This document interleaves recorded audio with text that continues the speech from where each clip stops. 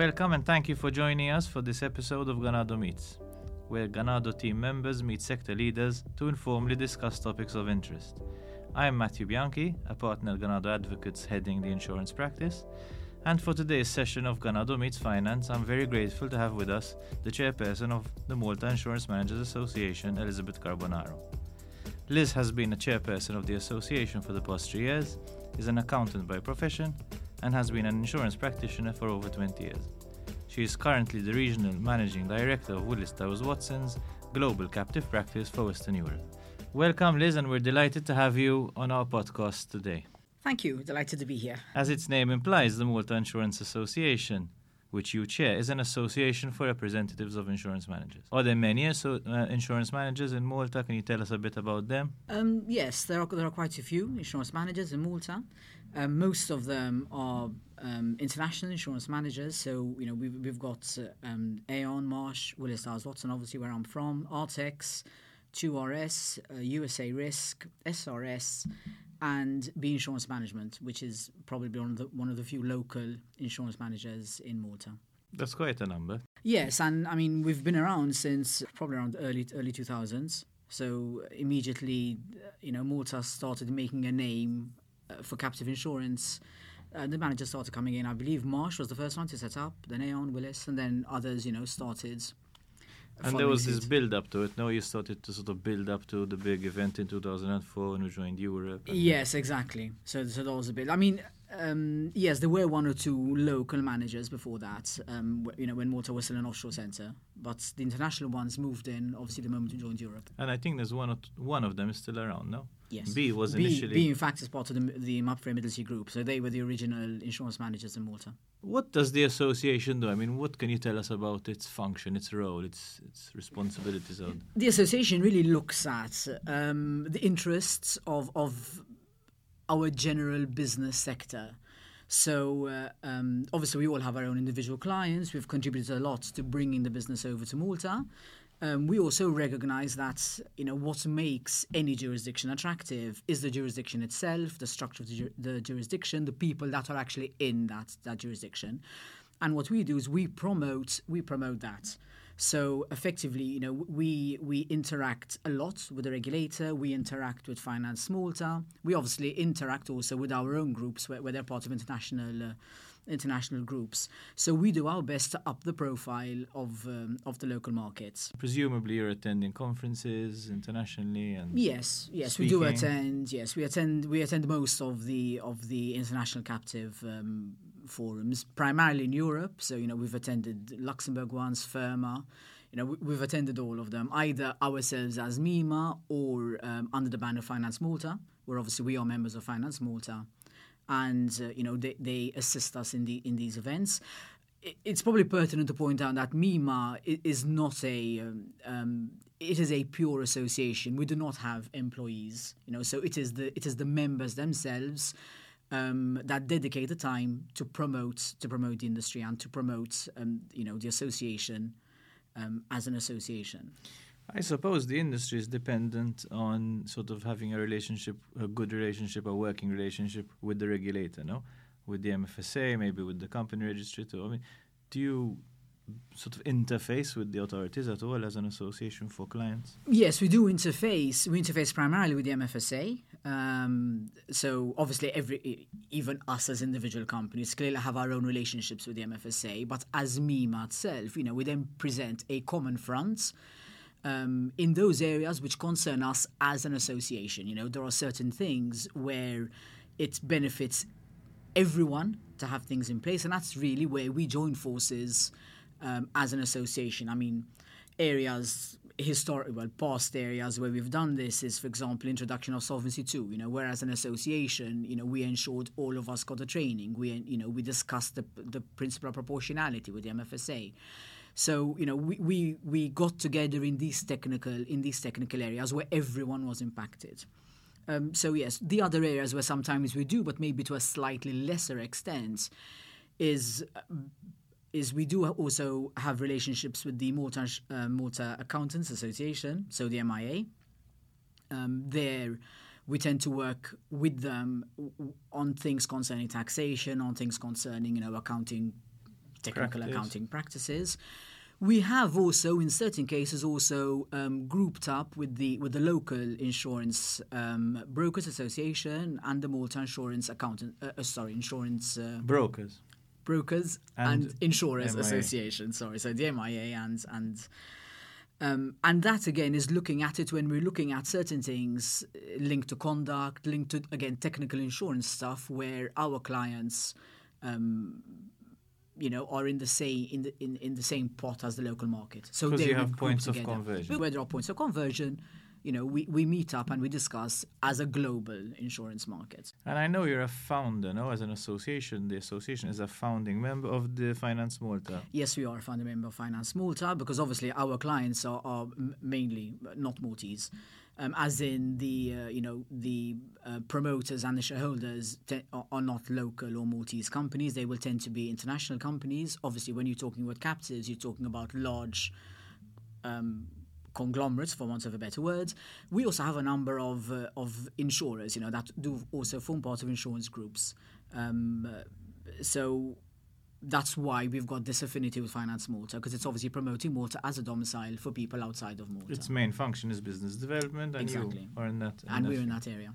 Obviously, there's a sort of, you have to marry the interests of MEMA and the members who are managers, like you said, and then your clients. So do you find that MEMA is also sort of there voicing your clients' concerns, so the insurance companies and the captives and the sales, for instance, or is it just about MEMA members? No, it's actually not. It's really not about the MEMA members, to be perfectly honest. We don't really push ourselves forward. It's about our clients' needs. So whenever we have discussions with the MFSA, we're not talking about us as the manager. We're talking about our clients. So no, I would say probably promoting us as the manager takes the background. It's our interest for clients that brings us together. And that probably is the natural way of things have to go. Yes, it is. I mean, ultimately, we all have our own businesses. We all manage them, in our own way. We all have very good relationships with the MFSA. So, our common ground is our clients, is generating the business and making sure our clients are getting the service, for want of a better word, that any domicile should be giving them. So in a sense, you'd probably describe it as a sort of symbiotic relationship between you, the MFSA, and your clients. You all sort of are interdependent. Yes. They need you, you need them. Yes, exactly. I mean, when we're looking at it from a client's point of view, obviously there are certain things which are specific to a client, at which point then, you're addressing the MFSA as as the manager. There then are a number of areas which are common issues for clients, and that's where we then approach the MFSA as an association, where certain things apply to a number of clients across all the managers. And there, obviously, that's where we go in with our insurance management hat on. There's a sense in the market at the moment that the financial services area needs more people, needs more talent. And you mentioned training before as one of the missions of the association. Do you find you're doing enough? Can you be doing more? Or how much are you doing, basically? I mean, you can always do more. There's no doubt about that. We have tried and we have done what we can do. So we have. In the past, we've organised seminars, we've organised conferences, either bringing in our own groups, people from our own groups, or interacting with the larger accounting firms and audit firms, and we've organised conferences. So. And training sessions. So we have done that. Have we done enough? Like I said, there's never enough. The other thing, obviously, is that the way it's historically happened is that the training that we've given, we've organised these things, has always been probably geared more towards the people already in the insurance industry, people already working with us, people working with our clients or our clients' offices in Malta, and obviously even people working with other insurance companies in Malta. Possibly where we have not addressed yet, and I think I would like to see that moving forward, is we haven't addressed the students, we haven't addressed university, we haven't addressed, people studying, for their insurance exams, like the UK exams and these sorts of things. So we haven't necessarily approached the students. And I think that is where I would like to, moving forward, see something. And for the benefit of those students who are listening or will listen to this podcast, What would you say are the sort of the 2-3 areas in insurance that they can look forward to possibly getting into? I know, for instance, an obvious one would be accounting to do with insurance, or maybe, for instance, compliance to do with insurance, regulatory compliance. Because it's easy to say there's a market in insurance, join it, but what is it all about? There's very little. I'm going to go a step before the actual work itself. I'm going to go to the level of the opportunity that our market gives to people, not just in Malta, but also outside of Malta. As we mentioned, our members are all part of international groups. All of us are part of international groups. And the reality is that when you join a firm like ours, you're fine. You might be working for the Malta firm, but there are offices, we have offices all over the world, which means there's an opportunity to travel, there's an opportunity to deal with people outside of Malta. There's an opportunity for growth, which isn't limited to us. So I would start as my first, in that it is something which in the long run can give you a growth, a career which is, which takes you outside of Malta. Some people like that, some people don't. So that's the first.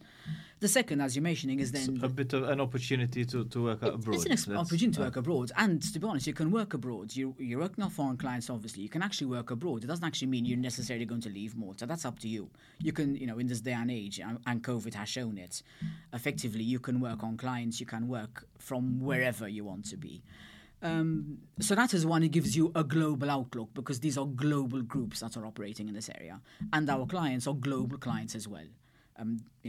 Massive clients. I see. So you are going. So as a person working in the sector, you are going to be working in an international market, yes. Whether it's local. That's the point.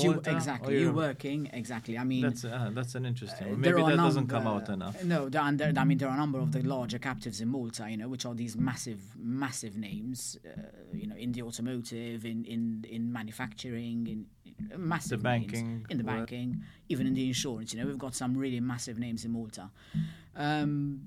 So that's it at the first level. Like, is it something that interests you in terms of saying, I want to look at something where I can grow in my career in the future? Beyond the size of this island. The second then is, as you're saying, is insurance management covers a lot of things. It covers the financial part because obviously you're managing companies, so there's the accounting part.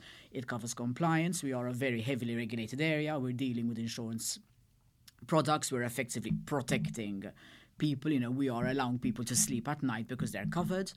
So, there's therefore opportunity for insurance professionals. There's risk management, which is, part and parcel with captives, because that is part of a full ERM system. And then you also have other areas. You've got, you can then, specialize in particular areas in reinsurance, in policy wordings, in whatever. It encompasses a number of different areas, including overall general management. Managing an entity, managing a company. So when you think of sort of the full ecosystem in this area, how many people are we talking about in terms of the management companies, their staff, their clients? Are you promoting substance for your clients in Malta, etc.? So how many people are we talking about? How many people can the market take? I would say probably at the moment, to be honest, I'm not too sure how much we employ, 200, 300 people probably within our international insurance markets, probably around that much. Which mightn't seem like a lot, but to be honest, for a size of Malta where all these people are all professional, qualified, specialized people, it's not a small number of people. You spoke about substance, Matt. Yes, there is a mix of that. If you're talking about a traditional captive, then no, most of the captives are managed fully by us as the managers. I'm not going to go into the technicality of what a captive is, but effectively, it doesn't necessarily need a full-time person. What you need are people that understand the business, and therefore we as managers do that. You then have a number of the larger captives. You've got a number of the larger groups that have set up affinity-type insurance, where they are now employing, 10, 20, 30, 40, 50 people, So, and again, they are all either claims handlers or underwriters or accountants or compliance people. And that is growing. the reality is, I mean, Brexit obviously also had an impact on us. So there were a number of insurance companies that obviously used Malta as their Brexit solution, and those are normal insurance companies, protecting protecting individuals for all types of risks, from bog standard motor to the more complex Finex type products, and those obviously need to employ people. Yeah, no. Maybe for the benefit of our listeners, I think the difference here is when you talk of a captive, it's an in-house insurer and insurance company within a group. When you talk of a normal insurance company, it's one that writes business for third parties. Exactly. Who are not exactly. The group. Captive effectively is a very integral tool. It's a very integral risk management tool for larger groups, where they effectively self-insure an element of their risks via the captive.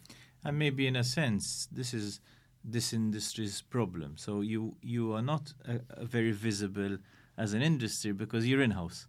So you have a big insurance company for a big automotive group, as you mentioned, and there are a number of those in Malta.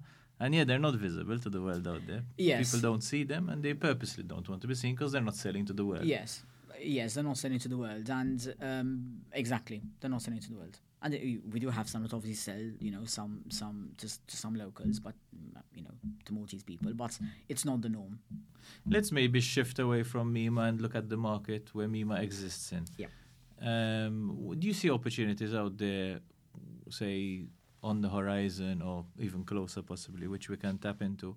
And where do you see the market go? So I hear a lot about, for instance, and I know because as a lawyer I practice in this field too, that there's almost a unique selling point around protected cell companies in Malta.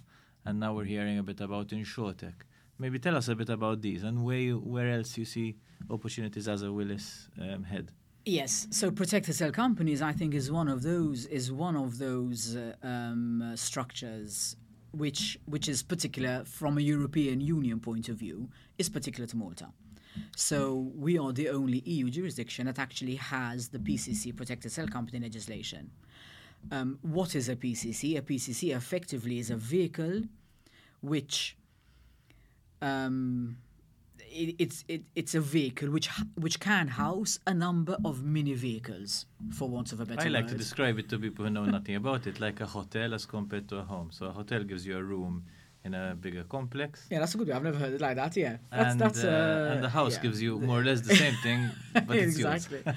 Yes, I agree. So effectively, what you have is you've got your core, you've got your central body, and then off that central body, you can create mini companies within that structure.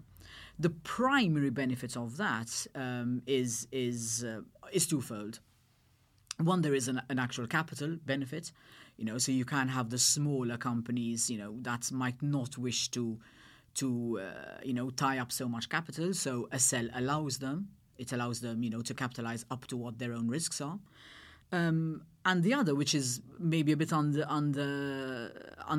for want of a better words, is the cost element, because clearly it is more cost effective to run a cell than it is to run a standalone company in its own right. And when I say cost effective, I'm not just talking about the euros and cents, in terms of the actual running costs of the cell, which are cheaper, but it's also the time cost. So if you're looking at a normal captive or a normal insurance company, you've got your board of directors, obviously they need to come down to Malta, meetings have to be held on site, you've got a number of committees, there is a lot of management time. You've got compliance, risk management, the works. So more friction with the system as opposed to a cell which is sleeker. Yes, exactly. With a cell, effectively, you don't have the structure sits at the board of the PCC, and the ones in Malta are obviously all, they're obviously set up in Malta. The bulk of the directors are Maltese directors, of all of them, as far as I'm aware. So effectively, you're in Malta and you attend your board meeting and you do your work as a director. Whereas the idea of the cell, especially for these larger groups, allows them to operate in a well-governed manner, but without the need of excessive management time, which in this day and age is important.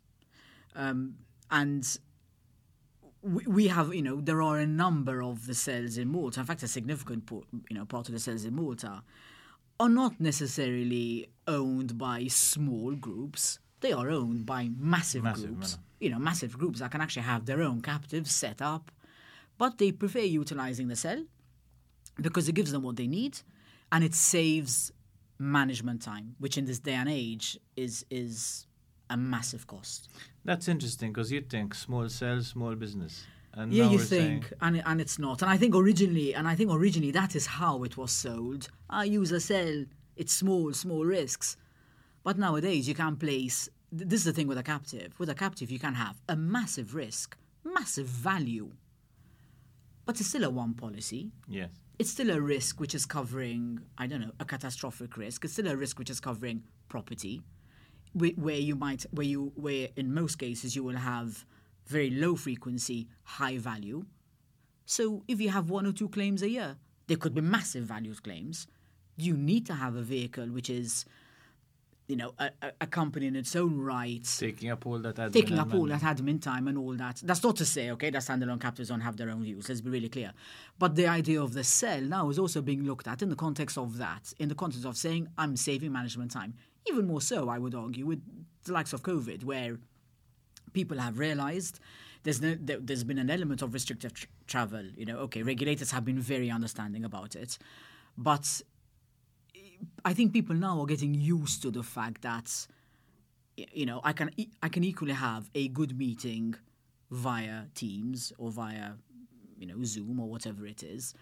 It's still good meeting face to face, but the cell makes that even more, not just possible, but fully acceptable, even from a regulatory point of view. Yes, because which is where it comes. Coming back to governance, the governance structure is going to be in the PCC. Exactly, the governance structure is in the PCC, and as I mentioned, the PCCs we have in Malta, they all have a predominant Maltese board of directors, predominant Maltese management, and prisons. So let's just maybe focus before we conclude on the opportunities out there within InsurTech and cells, because that seems to be something we can see is there, but we haven't quite tapped into it as a jurisdiction. Yes, I mean that's an interesting one. It's the InsurTech is the latest. We do. There are a number of clients in Malta, to be honest, where they're not necessarily captives. They're niche underwriters that do have InsurTech behind them. Maybe not to the extent that one would actually expect in terms of AI or stuff like that, but they have the starting of it. Yes, cells could work very well with InsurTech, depending obviously on the risk you're writing, because